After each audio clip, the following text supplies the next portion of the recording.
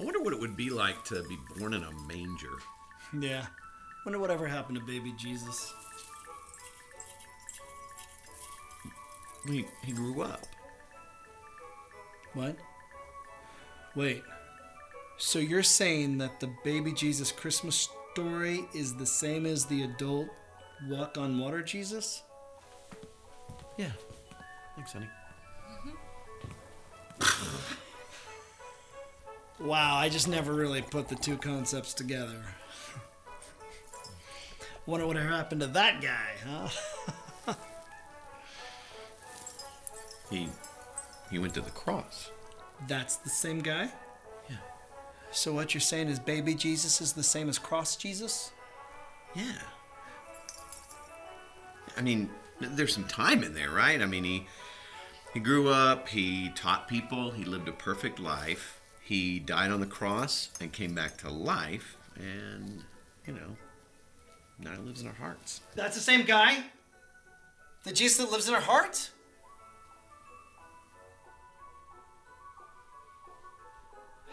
Okay, I was really... Oh, wow. Okay, I never really put all those guys together, you know? Only one guy. I tell you this. Here's an idea. Maybe we stop just making Christmas all just this once-a-year isolated thing, but we make it an ongoing story about the salvation in our hearts and lives. Up top. That's the idea.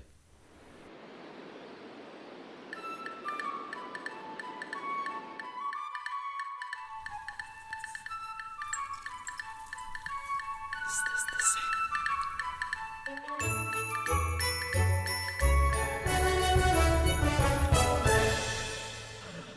Yeah, you can applaud that, yeah.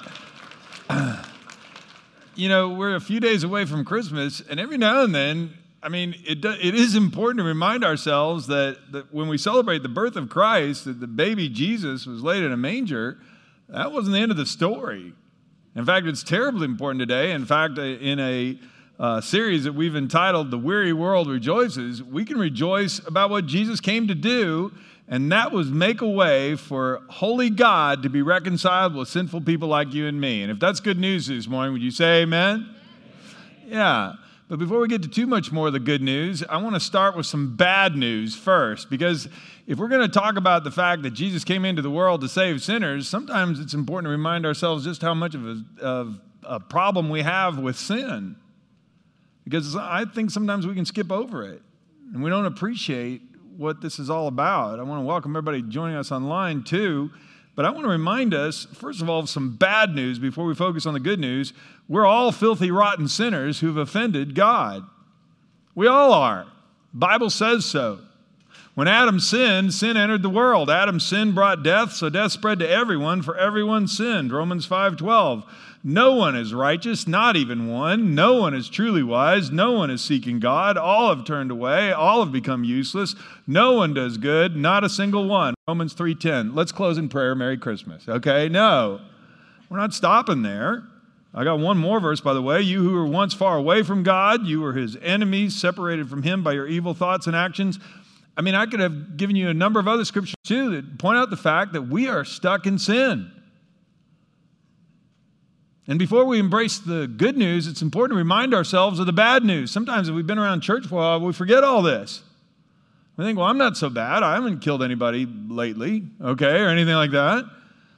But the truth is, we need a Savior. We need a Savior. Think about this. Think if you had to give an account. Think if you had to make right every careless thought, every careless word. Every time you were jealous, every time you lost your temper and said things you shouldn't have said, every time you were lustful, prideful, rude, every time you were ungrateful to others and to God, every time you wished ill towards somebody else and you thought about getting even with them, but you were too afraid to do it, so you were both revengeful and cowardly. Think about every single thing that you should have done that you never did. You knew it was the right thing to do, but you were didn't either have time or you got distracted, just forgot about it. Think if you had to make all those things right, and I could keep going. I mean, it would be impossible. It would be a landslide. And we're buried underneath it, hopelessly. We can't get out. And we have offended God, our Creator, who created us to be with Him. It's happened to me on numerous occasions over 30 years of ministry.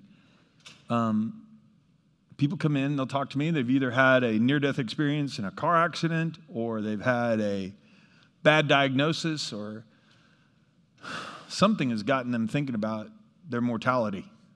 And they'll come in and they'll sit down and they'll schedule an appointment with me, and they'll sit down and I'll say, how can I help you today? And they'll say, well, I want to talk with you because, I've just become aware of the fact that I'm not going to live forever. And it's like, which is a good thing to be aware of that. But then they'll say something to this effect. And I just want to make sure I've done enough to go to heaven when I die, done enough good things. And I just want to talk to you about that. And I go, well, good. Well, this is going to be a conversation that's probably going to go away you don't want, because the first thing I'm going to tell you is I can assure you haven't. Okay? You've missed by a mile. You're not anywhere close. And the first response is, you're kidding me. And I go, no, I'm not. And we read these verses. No one's righteous, not even one. No one's truly wise. No one's seeking God. And boy, if you go on with the rest of Romans 3 there's more verses. Our throats are like open graves. It's really bad. And then the next question is, well, is there any hope? Oh, yeah, there's tons of hope. Because the reason that we celebrate Christmas is because Jesus came into the world to save us from sins that we could never save ourselves from, to rescue us from our predicament, and to reconcile us with Almighty God. So before we get any further here this morning, I'd like you to turn to somebody next to you and say, bad news, you're a filthy, rotten sinner. Would you do that right now? Bad news, you're a filthy, rotten sinner. Okay? And now turn to him again and say, good news, Jesus loves filthy, rotten sinners. Would you do that? Jesus loves filthy, rotten sinners. Yeah, we're going to spend the rest of our time together talking about the fact that Jesus loves filthy, rotten sinners like you and me. And that's why we celebrate Christmas. Will you pray with me, please? Heavenly Father, we are a bunch of filthy, rotten sinners saved by grace. We are people here today to worship you. And Lord, we need to remind ourselves of this sometimes. That's what Christmas is all about. And so God, today I pray that you will speak and move me out of the way, and you would fill our hearts with love and joy and peace. Father, you'd remind us all over again of the wonderful news that Jesus Christ came into the world to save sinners like me. Like me. Oh, Father, I just pray that today you will fill our hearts. I pray that today you'll open our eyes and we'll rediscover the significance of Christmas all over again. I thank you we get to talk about how you came into the world every year. And bless our time this morning. Lord, may we talk about it way more than that. In the name of Christ we pray. Amen. Okay, point 2 on your outlines, if you have an outline with you, the good news is Jesus became one of us in order to reconcile us with God. To reconcile, to bring us back together again. If we're separated from God by our sins, well, the story of Jesus coming into the world is how God sent his Son to bring us back together. That night, the night that Jesus was born, there were shepherds staying in the fields nearby, guarding their flocks of sheep. Suddenly an angel of the Lord appeared among them, and the radiance of the Lord's glory surrounded them, and they were terrified. But the angel reassured them, "Don't be afraid," he said. "I bring you good news. It'll bring great joy to all people. The Savior, yes, the Messiah, the Lord, has been born today in Bethlehem, the city of David. And you'll recognize him by this sign. You'll find a baby wrapped snugly in strips of cloth, lying in a manger." And suddenly the angel was joined by a vast host of others, the armies of heaven, praising God, saying, "Glory to God in highest heaven, and peace on earth to those with whom God is pleased." I mean, the whole idea here was this, is that the angels in heaven announced this to some shepherds because this is the greatest thing ever. There's a way for us to be reconciled with God, for our sins to be dealt with, that landslide of all those things we listed. All of our sins can be forgiven completely because a Savior came into the world. And that's Jesus. Now, if you're not aware, you may not be aware of this, but outside of Bethlehem is where shepherds kept flocks of sheep.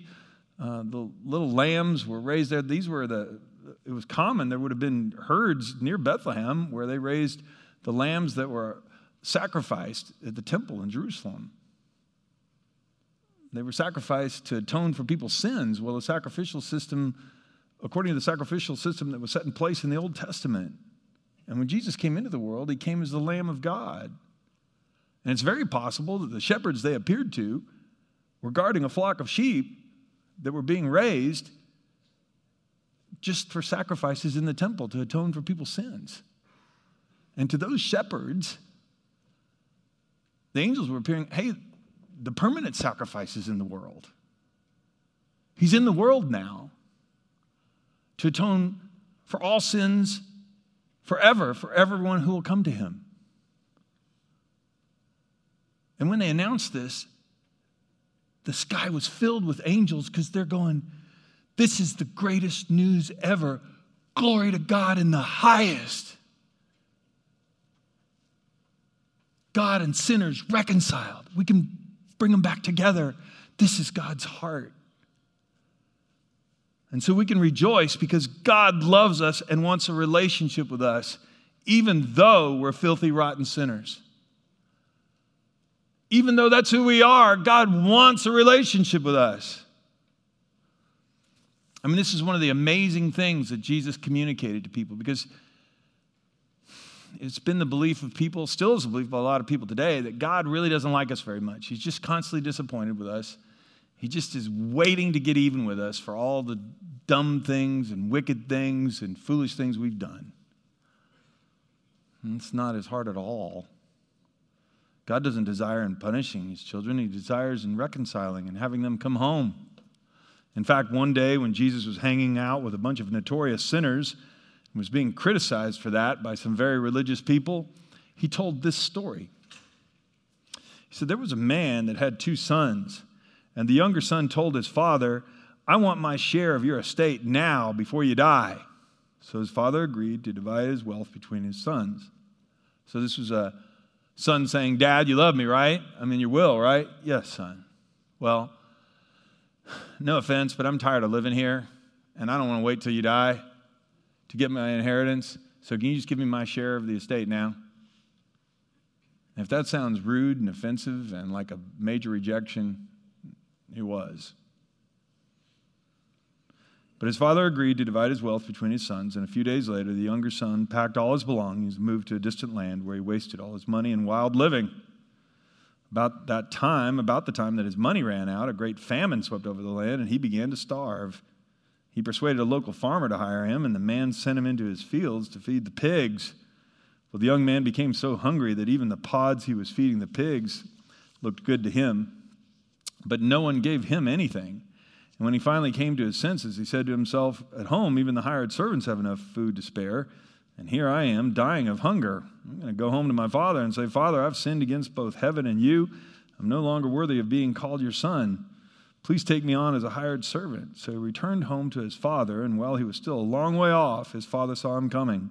Filled with love and compassion, he ran to his son, he embraced him, and he kissed him, and his son said to him, Father, I've sinned against both heaven and you, and I'm no longer worthy of being called your son. But his father said to his servants, quick, bring the finest robe in the house and put it on him. Get a ring for his finger and sandals for his feet, and kill the calf we've been fattening. We must celebrate with a feast, for this son of mine was dead, and he's now returned to life. He was lost, but now he's found. And so the party began. And Jesus said, if you want to understand God's heart isn't to go and punish people because they've wandered off. He's constantly calling them to come back. The reason he gives us his word is he wants us to understand the way we're supposed to live. He wants us to understand how to have a right relationship with him and how to have life that's abundant and meaningful.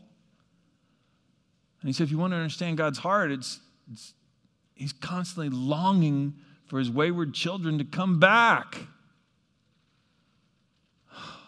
I mean, the people hearing that story, they would have been shocked by the whole thing because pigs were unclean to them. They were forbidden. You couldn't even touch a pig. It would defile you. And for somebody to actually be living with pigs and eating pig slop means you hit the bottom of the barrel. And Jesus knew that, and that's why he shared the story. So if you understand God's heart, he knows when people have made foolish choice after wicked decision, after rebellious action, and it's got them in all kinds of trouble, and God still is longing for them to come home. And the Christmas story reminds us of the great lengths that God went to in order to make that happen. He sacrificed his only son to make that possible. And that brings us to another statement that we can rejoice about here. Jesus came to take our sins upon himself so we could be made right with God. I mean, if there's this landslide of sins that we've committed, we can't even remember them all. How could we apologize for them, let alone first, and then forget about even trying to make them all right? There's no way we can do it. Well, how is this going to happen? How can we ever be made right with God? Well, here's how. God came into our world, became one of us, and took our sins upon himself. Isaiah 53 describes this. He was despised and rejected, a man of sorrows and acquainted with the deepest grief. We turned our backs on him and looked the other way. He was despised and we didn't care. Yet it was our weaknesses that he carried. It was our sorrows that weighed him down. And we thought his troubles were a punishment from God, a punishment for his own sins. But he was pierced for our rebellion. He was crushed for our sins. He was beaten so we could be whole. He was whipped so we could be healed. All of us like sheep have strayed away. We've left God's paths to follow our own, yet the Lord laid on him the sins of us all. The Lord laid on Jesus my sins. Because Jesus came into the world and lived in our world, just like us, he was tempted in every way we are, but he never sinned. And in order to be a sacrifice for sin, he had to be a spotless Lamb of God.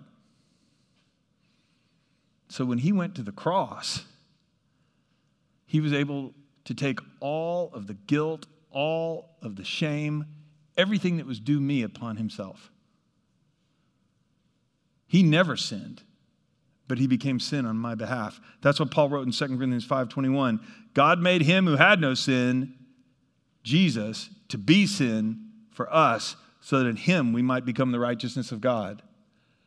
I want you to read that sentence again, and instead of us, say the word me. We did this last week. I want to do it again here. Can we read that verse, 2 Corinthians 5:21, where it says us, say me. God made him who had no sin to be sin for me, so that in him I might become the righteousness of God. Those conversations we've talked about, where people said, I hope I've done enough, when we actually read through these scriptures, they go, you mean Jesus died for all my sins? Yeah, all of them. Paid in full. All of them. And it's really fun because we'll have a conversation, we'll keep on talking, and then later on they'll go, wait, all of them. I mean, it'll just be this fresh revelation of Jesus paid for all my sins in full. I can now stand in the presence of God because Jesus became covered with sin. There was an exchange. I became covered in righteousness. And when I stand before God, I don't have to worry that I'm unfit or I'm unclean when I walk in his presence. I've been made clean by Jesus. And that's why we can rejoice. See, I can rejoice about these things in 2020 or in any other year. There are people this Christmas, they're not going to be able to get together with family because of COVID. Or because maybe they're quarantined because somebody near them had COVID. Or maybe they're working double shifts because they're completely overwhelmed and people at their work can't come to work. I don't know. But the point is, this good news transcends any circumstance because Jesus made it possible to get right with God. Now, it's important in this note here that I have in your outline, in all other religions, sinful people perform good deeds and engage in religious activities in order to win or regain the favor of the God whom they've offended. In Christianity, however, holy God whom we offended came seeking us while we were still sinners and paid the penalty for our sins because we could never repay it. I mean, don't misunderstand this. The good news isn't, hey, he's finally told us the things we need to do in order to get right with him. The good news is we are so overwhelmingly covered up in sin, there's no way we can atone for it, but Jesus came to rescue us. I mean, Christianity is the story of the God who was offended, loving us so much that he came and paid the debt. I mean, I hope you heard in that story of the Father and the Son that the Father was waiting for him every day. I mean, you get the image of a long driveway going to the dad's ranch. And every day, the dad would stand out there on the driveway hoping he'd see his son, and one day he did. He saw the silhouette of his son just coming down the driveway, and he ran to him. That's the way God feels about you. That's the way God feels about me. That's the way God feels about people who are far from him. And he wants us reconciled. Every Christmas, I meet with people, and they're a big desire when I pray for them is that, oh, can you just pray for reconciliation in my family? 2 of my kids won't talk to each other, and it breaks my heart. Or maybe I can't get, my wife can't get along with my mom, her mother-in-law. Or every time Aunt Edna shows up, it's like a bomb goes off. And so a person will walk into a family gathering, and they go, I hate going to Christmas gatherings. I just dread Christmas dinner at my dad's house. Because once my uncle starts drinking, he never stops. And then he says terrible things. And these are things that happen. And when I pray with people, we're always praying for reconciliation. Could this ever change? And when you understand the ache of a heart of a parent for 2 of their kids to be reconciled, when you understand the ache of someone who hasn't spoken to a child or spoken to their parents in 5 years for them to be reunited and the whole family coming together again, when you understand that kind of longing and multiply it times billions, then you would understand the longing of God's heart for lost sinners to come home. Because when the son finally came home, the son had rehearsed all this. Dad, I don't deserve to be your son anymore. Don't call me son. Look, I'll just be a hired hand. I'm just tired of eating pig slop. And the dad goes, what are you kidding? Go get him a ring, get him a robe, and get him some soap. Okay, man, okay? But let's get him back in. Let's have a party. Jesus said the angels in heaven rejoice and dance when people repent.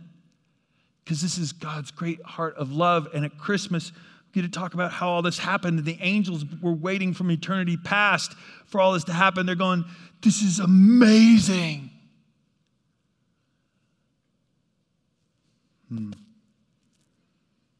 Here's a trustworthy saying that deserves full acceptance. Christ Jesus came into the world to save sinners, of whom I am the worst. 1 Timothy 1:15. That was written by the Apostle Paul, the guy who wrote most of the New Testament. Let me read it again. The guy who wrote most of the New Testament said, here's a trustworthy saying that deserves full acceptance. Christ Jesus came into the world to save sinners, of whom I'm the worst.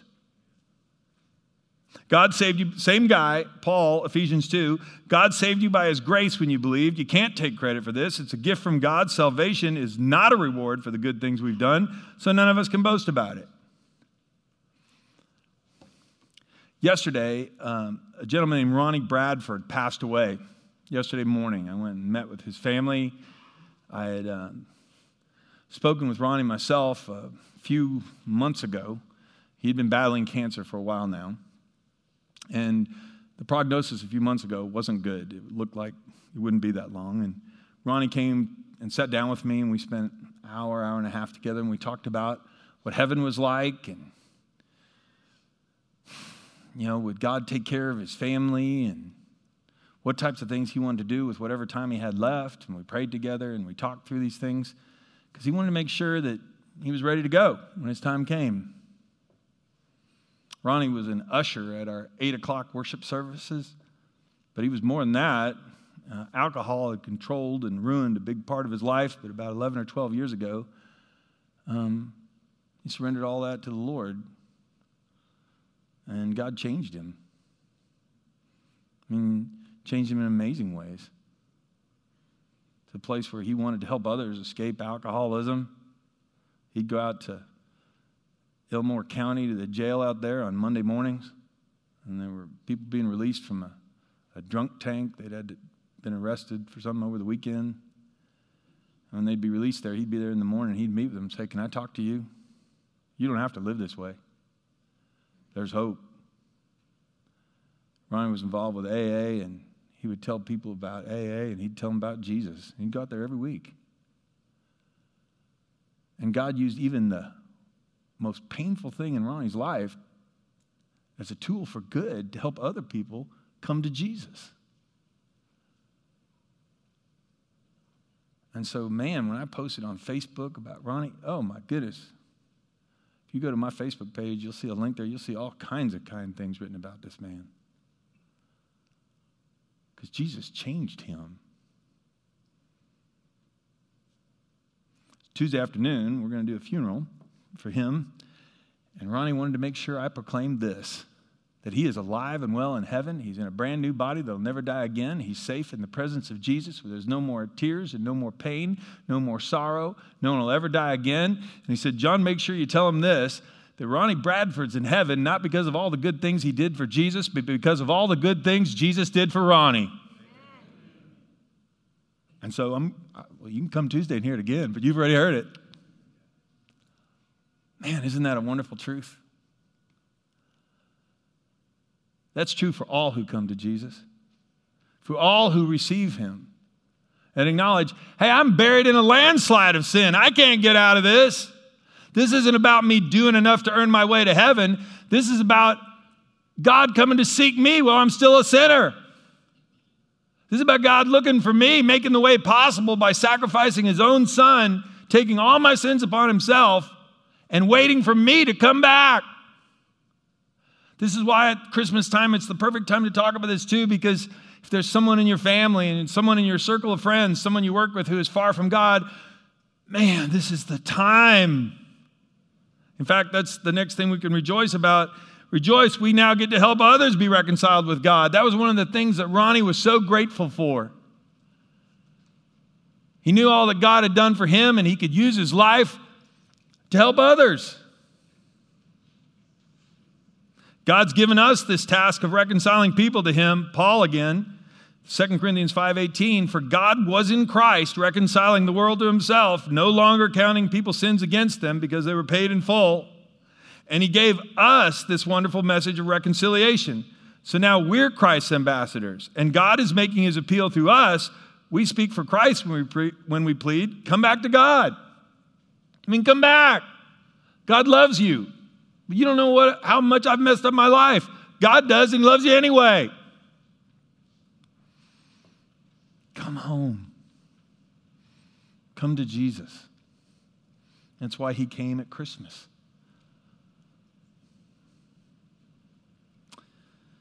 Luke 2:15, when the angels had returned to heaven, the shepherds that they had appeared to, they said to each other, well, let's go to Bethlehem. Let's see this thing that's happened, which the Lord's told us about. So they hurried to the village, and that's where they found Mary and Joseph, and there was the baby lying in the manger, just like the angel said. And after seeing him, the shepherds, listen to this, after seeing him, the shepherds told everyone what had happened and what the angel had said to them about this child. That's what God wants us to do. He's told us so much about this child. The child grew up, died on the cross, same Jesus. Rose from the dead, same Jesus. Ascended into heaven, is preparing a place for us in heaven right now. Same Jesus, coming back one day soon to take us home. Same Jesus.